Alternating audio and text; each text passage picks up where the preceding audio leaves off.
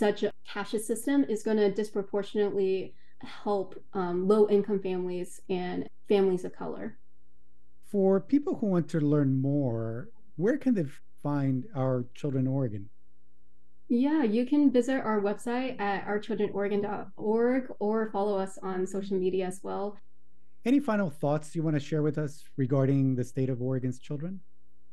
I think from everything that we've talked about, from mental health to also the addressing and improving the economic well-being of families, to also even I touched on a little bit, but climate change as well. Ways that we can really support families is that we're needing to meet children's basic needs. Children need that solid foundation, quality healthcare, quality education, stable housing, food, and financial stability. We need to pass policies that center children and put children at the forefront. These are so essential to ensure that all children, regardless of their race, regardless of where they live, have the resources they need to thrive. Well, Ivy, thank you very much. Thank you so much. And thank you for listening to Policy for the People. And please don't forget to support KBOO's end-of-year membership drive. Support independent radio by becoming a member of KBOO today at kboo.fm. What's up, everybody? This is Goddess and She, and you're tuning in to KBOO Portland. Holla at your girl. This is Joseph Galvan. I'm your host for Art Focus.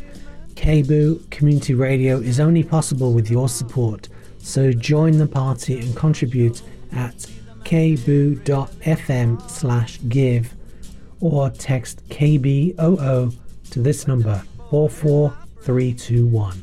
That's kboo.fm/give, or you can just text KBOO to the number 44321. Thanks a lot. Andy Warhol looks a scream, hang him on my wall. Andy Warhol, silver screen, can't tell them apart at all. Hey yo, this is Clipping. You're listening to KBOO. Good morning and welcome to Film at 11 here on your community radio, KBOO Portland. Today, on a very special Film at 11, we celebrate the 60th birthday this week of the James Bond franchise with a special look at From Russia with Love. Come in, Kronstein. Sit down, number 3, while we listen to what number 5 has devised for us. According to your instructions, I've planned for Spectre to steal from the Russians their new lecto-decoding machine. For this, we need the services of a female member of the Russian cryptograph section in Turkey and the help of the British Secret Service. Naturally, neither the Russians nor the British will be aware that they are now working for us. Number 3, is your section ready to carry out Kronstein's directives? Yes, number 1. The operation will be organized according to Kronstein's plan. I have selected a suitable girl from the Russian consulate in Istanbul. She's capable, cooperative, and her loyalty to the state is beyond question. And you're absolutely sure she believes you're still head of operations for Soviet intelligence? It is most unlikely she would know I'm now working for Spectre. Moscow has kept my defection secret from everyone but a few members of the Presidium. For your sake, I hope so. Kronstein, you are sure this plan is foolproof? Yes, it is. But what makes you think that M, the head of British intelligence, will oblige you by falling in with your plan? For the simple reason that this is so obviously a trap. My reading of the British mentality is that they always treat a trap as a challenge. And in any case, they couldn't possibly pass up even the slightest chance of getting their hands on the lecto-decoder. True. What else? As an added refinement, I think that Spectre will probably have the chance of a personal revenge for the killing of our operative, Dr. No, because the man the British will almost certainly use on a mission of this sort would be their agent, James Bond. Let his death be a particularly unpleasant and humiliating one. Good. I shall put my plan into operation straight away, and there will be no failure. And now in our book corner, we're going to be discussing in exhaustive, if not exhausting detail, the second James Bond movie From Russia with Love, because there's now a brand new book about the movie that's part of the British Film Institute's Film Classics series, published by Bloomsbury. And it is the first time that this series, which is over 200 volumes now, has taken on a Bond movie. They've done other popular films, for example, the Quatermass Experiment, The Thing from Another Planet. Which Thing from Another Planet? The Carpenter Thing, and numerous others. Once again, welcoming Matthew of KBOO's monthly short story show, Gremlin Time. Hi there. This is very exciting. It gives some validity to all those who love the books and the movies made from them, and really sets this movie forward as not just a sociological event, but also as something that shows very good filmmakers figuring out how to hammer out a really entertaining movie at a time when they don't quite know how to do it. You know, there's significant differences between Dr. No and From Russia with Love, and then by the time they get to Goldfinger, they've pretty much got the formula down, and henceforth there are great fluctuations in the movies. You know, the Roger Moore years were kind of be often awfully silly, and then there's the darker Bonds like Timothy Dalton, and later Pierce Brosnan. Brosnan has always seemed to me more of a throwback to Roger Moore, but without the silliness. Good point. It's a good book. It's really well written. The author, Luella Chapman, teaches at East Anglia, and she's written about, in previous books, about James Bond, gender, fashion, and identity. And she's married to a fellow film scholar, and his book is coming out sometime this year, or maybe it's already out, is on Dr. No, but from a different publishing firm. So they're kind of cornering the market on James Bond information from a serious academic viewpoint. Kerim Bey suggested that you see him before going to the hotel, sir. Would that be convenient? Fine. I suppose it's customary to have people tailing you in these parts. Oh, yes, sir. Today it's Citroen H31854 on duty. They are Bulgarians working for the Russians. They follow us, we follow them. It's a sort of understanding we have. That's very friendly. Like the other BFI books, Chapman starts off explaining why she's interested in this movie, and gives a nice story about being shown this film first by her dad on a VHS tape that he had recorded off of television, and showed it to her and her brother, and that goes into an explanation of why this movie is important to make a book about.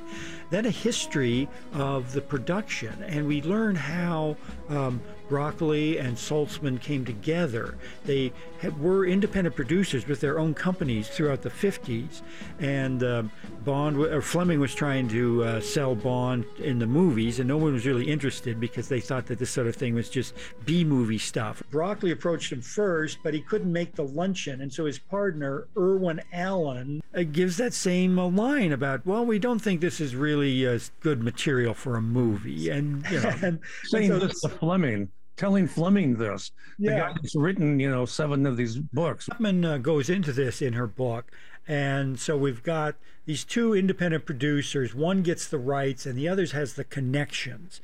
And so they come together with the companies that they call Eon Productions, and they begin to produce these Bond films. Now, one of the connections Broccoli has is to an executive over at United Artists, who was a close friend of President Kennedy's. And Kennedy had said to him that they would really like to see a movie made from Fleming's novel, From Russia with Love.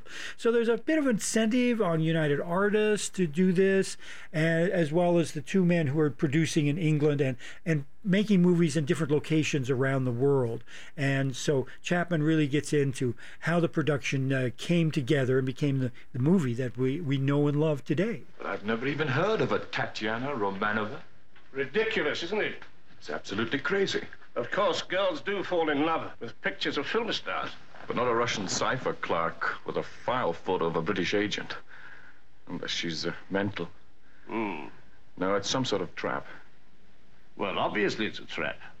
And the bait is a cipher machine. A brand new Lector. A Lector, no less. Well, the CIA's been after one of those for years. Yes, so have we. When she contacted Kerim Bey, head of Station T Turkey, and told him she wanted to defect, she said she'd turn it over to us on one condition. that you went out to Istanbul and brought her and the machine back to England. Here's a snapshot Kerry managed to get of her. Well, I don't know too much about cryptography, sir, but Alecta could decode their top secret signals. The whole thing's so fantastic, it just could be true. That had occurred to me. Besides, the Russians haven't been up to any tricks recently. Well, really, I'm not too busy at the moment, sir. You're booked on the 8:30 plane in the morning. If there's any chance of us getting a lector, we simply must look into it. Suppose when she meets me in the flesh, I don't come up to expectations. Just see that you do. Yeah, well, also, one has to acknowledge that content of movies post-50s kitchen sink era are starting to loosen up a little bit. You know, we're on the eve of swinging London. And so you've got the introduction of non-marital sexual relationships and jet set people and the indulgence of liquor, smoking, fashion, gambling, and some of the other elements that pop up into the movies as much. And then also at that time, the height of the so-called Cold War, you've got global anxieties about things. And then here's a action hero is helping to save the whole world, not just a little section of Africa or some part of the Civil War. It's saving the whole world, and it reassures you. And also the integration of humor. You know, James Bond is a witty guy. The whole series is a humorous relief from the real world. A lot of what is in the Bond films is established here. The scenes at the M's office, the introduction of the gadgets. Q Branch has put together a smart-looking piece of luggage for us. We're issuing this to all 00 personnel. An ordinary black leather case with 20 rounds of ammunition here and here. Now, if you take the top off, you'll find the ammunition inside. On the side here, flat throwing knife. Press that button there, and out she comes. Inside the case, you'll find an AR-7 folding sniper's rifle, .25 caliber, with an infrared telescopic sight. Exotic women dancing in the background of the title sequence starts in this one, and lots of other stuff as well. And she goes through this in the book. There's like the part where the deal is made, and then the script is written, and and she points out that there was a woman who started adapting the book for the screen, and then then when the director came in, he started changing all her stuff, and she just decided to move on. And it was actually the last woman to be a screenwriter on the Bond films until The World Is Not Enough. Yeah, Phoebe Waller-Bridge. Yeah. So lots of great insights in this book that gets us to think about the movie. One thing that came up in there is about the use of Spectre and not the Soviet Union as the villain. Even though it's in the title, you've got a book that was written in the late 50s, and the world situation had changed by 62, 63. Right. And they're aware of that and using the villains that are already established later in the series and bringing them in earlier. So you have this convoluted plot, this honey trap plot, where Spectre wants to discourage both Russia and Britain by setting up this honey trap where this woman wants to defect and take a valuable decryptor just if she can like sleep with James Bond.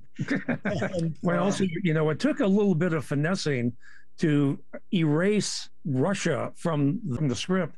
And at the same time, another pretty good decision, either by Len Dayton, the novelist who worked on the script, or a subsequent guy, Maybaum, who inserted some movie tricks. For example, Robert Shaw as Red Grant, who's one of the other villains and whose job it is to kill Bond on a train.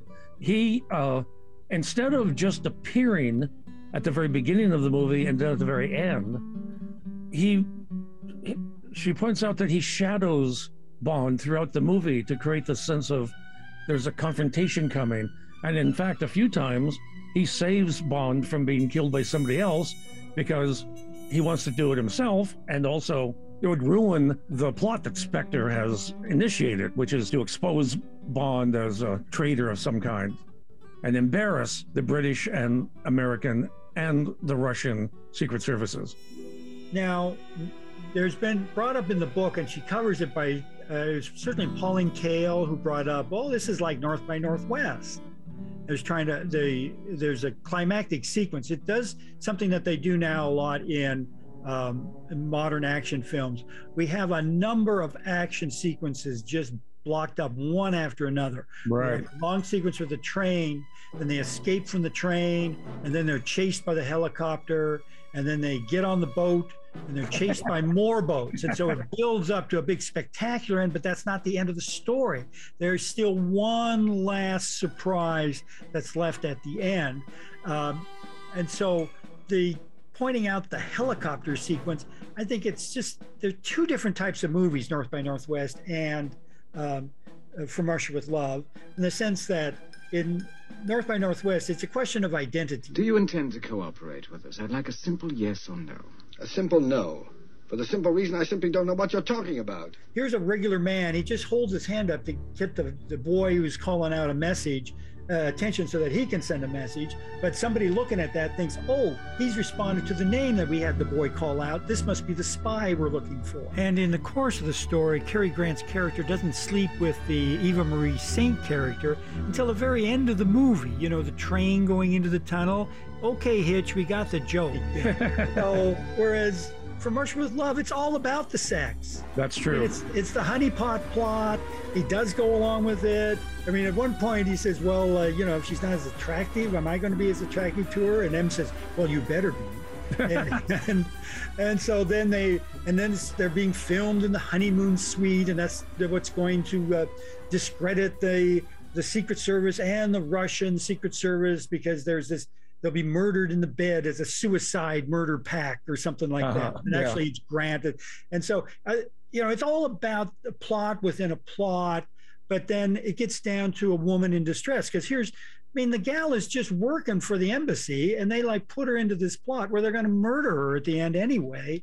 And so here, this nice woman in danger sort of thing. So it's two different types of movies. You know, yeah, they might have the same suit, and they may shoot a scene that's maybe similar to the way Hitchcock does. Well, I think we should track the lineage a little bit, because Hitchcock in the 30s was drawing upon the James Buchan novels and some of the other thrillers that had been published. He did an Ashington movie, Secret Agent. That's from Mom, and that's very influential on Ian Fleming. Right, and so he's got the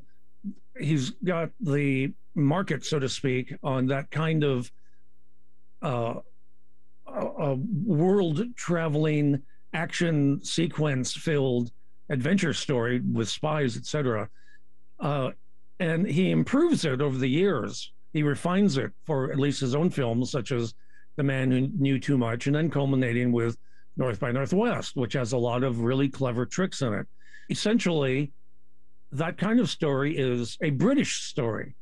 And so when Ian Fleming comes along, who's a writer positioned between the more child-oriented, boy-oriented James Buchan books and the distressed and rather acerbic and grim John le Carré and Len Deighton, you know, kitchen sink style spy stories, you got right in the middle Ian Fleming, who has taken that template too of a world-traveling spy who encounters lots of different people. Well, Fleming is obviously also combining Sapper's Bulldog Drummond and Sax Rohmer's Fu Manchu novels, and into what is it? It's like they're like these highly detailed, tightly plotted narratives of intrigue and suspense.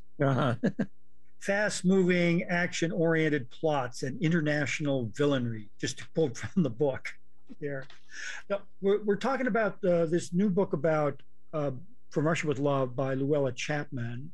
Very nicely researched and very well organized. Like the other BFI books, at first she justifies why we're talking about this movie in this book. And then she goes through how the production came together, and then she has a description of the movie.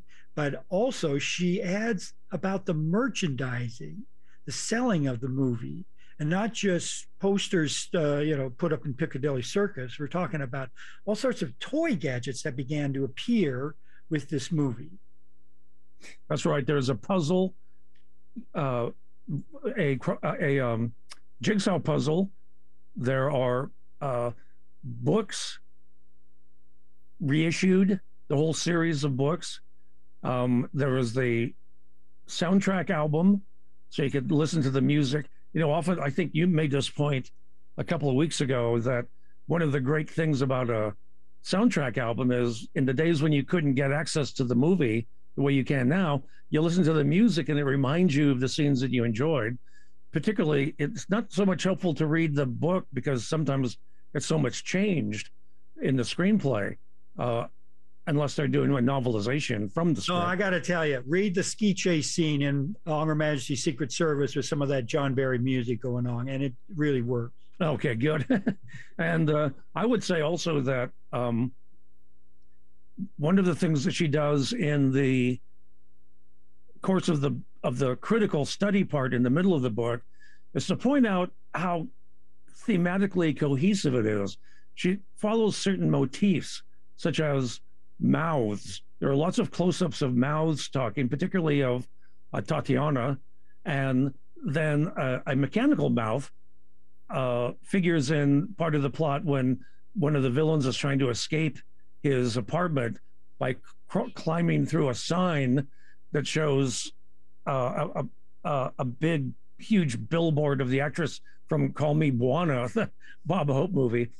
But that they produced. Saltzman produced that. Exactly. And so then there's also the motif of voyeurism, which makes sense if you're making a spy movie. People are always watching people. They're being looked at without knowing it. Most principally in the bedroom scene where the bad guys at Spectre are photographing the lovemaking of Bond and Tatiana. So not knowing who people really are, voyeurism, certain sensual motifs, all tied together very well in a screenplay that is a lot tighter. I mean, you would think it'd be chaotic from the story that she tells, but visually, these motifs hold the movie tightly together so that you know, you've got all these different modes of transportation, and you've got the recurring setup of somebody spying on somebody or watching them all the time, the way that Red Grant is always watching Bond without Bond knowing that he's there, and so on. So she's very good at elucidating some of these themes that give you a richer thematic and much more entertaining a feeling of the movie. That's really accomplishing something. Now, I notice how, like we've said in the past, how the story can be told with the objects. We've got the decryption machine they want to get. But then at the start of the movie, in the first of what we recognize as the meeting in M's office scene, which I saw a movie called Texas Jones, or a Buck Jones movie where he's a Texas Ranger, almost has the same scene. He'll talk with the secretary, banter with the chief out on the mission. So here we've got this in the Bond movie, which I'm probably going to cut that out. But in the beginning of the Bond movie, we're introduced to the case and the different traps that are in the case and some gold coins. And then there's a rifle butt, but that's really a sniper's rifle hidden inside that you assemble. And so we're shown that right at the beginning. And you always know in a Bond movie that stuff's got to get used. But exactly. Sometimes, as in Goldfinger and the car, it all gets used all at once, and then the car is destroyed. And so but here, we use the rifle to kill the guy coming out of the movie, The Mouth. Exactly. But then later, when he's trapped by Grant, he uses all three of those things to get back at Grant and finally overpower him. And then when they're racing away, he's holding onto the case, he's holding onto the girl, and he's holding onto the decryptor. They're first in a truck, and then they're chased by the helicopter. Well, he runs off and he gets the rifle out, the sniper's rifle. And so everything's neatly placed. It's like he's able to take down the helicopter with the weapon that he has on him. Again, something totally different than the Cary Grant movie, where he was just sent to this place and Hitchcock didn't want to film it on a street corner and decided to film it out in a cornfield. And, he just was using his imagination to break the formula. Whereas here, it's just, we saw the helicopter earlier, helicopter on Spectre Island. That's how Rosa Klemp got to the island. So we know they have a helicopter. So everything is like introduced and then reused. Well, that's, I think, a valuable lesson that the movie teaches. Don't introduce an object and never use it again. Yeah, really. Yeah. Keep your mind on your objects so that the story makes sense and there are no loose ends. But as we see as the series goes on, they start to rely on that way too much. And so what the From Russia with Love series does, it grounds this series so they can always go back to that. So after You Only Live Twice, which had all sorts of gadgets, and Connery quit because he felt that the thing was getting to be more about gadgets. Then you had more of an interpersonal espionage story in On Her Majesty's Secret Service.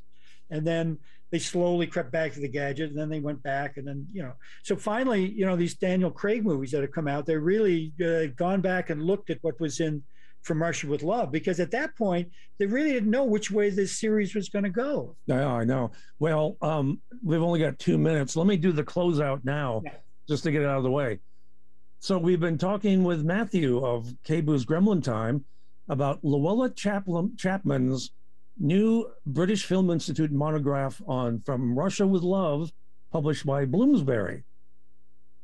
Okay, that's the end of that. All right, so yeah, and I think that one of the things that she does in the book is makes a pretty good argument against, in the Hitchcock Truffaut book, Hitchcock dismisses From Russia with Love as an empty gesture that just mimics his movies. But she makes a nice little case for how well integrated the helicopters and some of the other modes of transportation and the chase sequences are integrated into the story, much more than Hitchcock will allow, maybe basically because he's a little mad that they just blatantly ripped him off. But at the same time, as we said earlier, Bond is part of a long tradition that Hitchcock is also a part of that stretches back to the turn of the century. Yeah, exactly. Okay. Well, I guess we better wrap this up. We got 1 minute and 17 seconds. Maybe I should stop recording now. Okay. All right. So I'm stopping.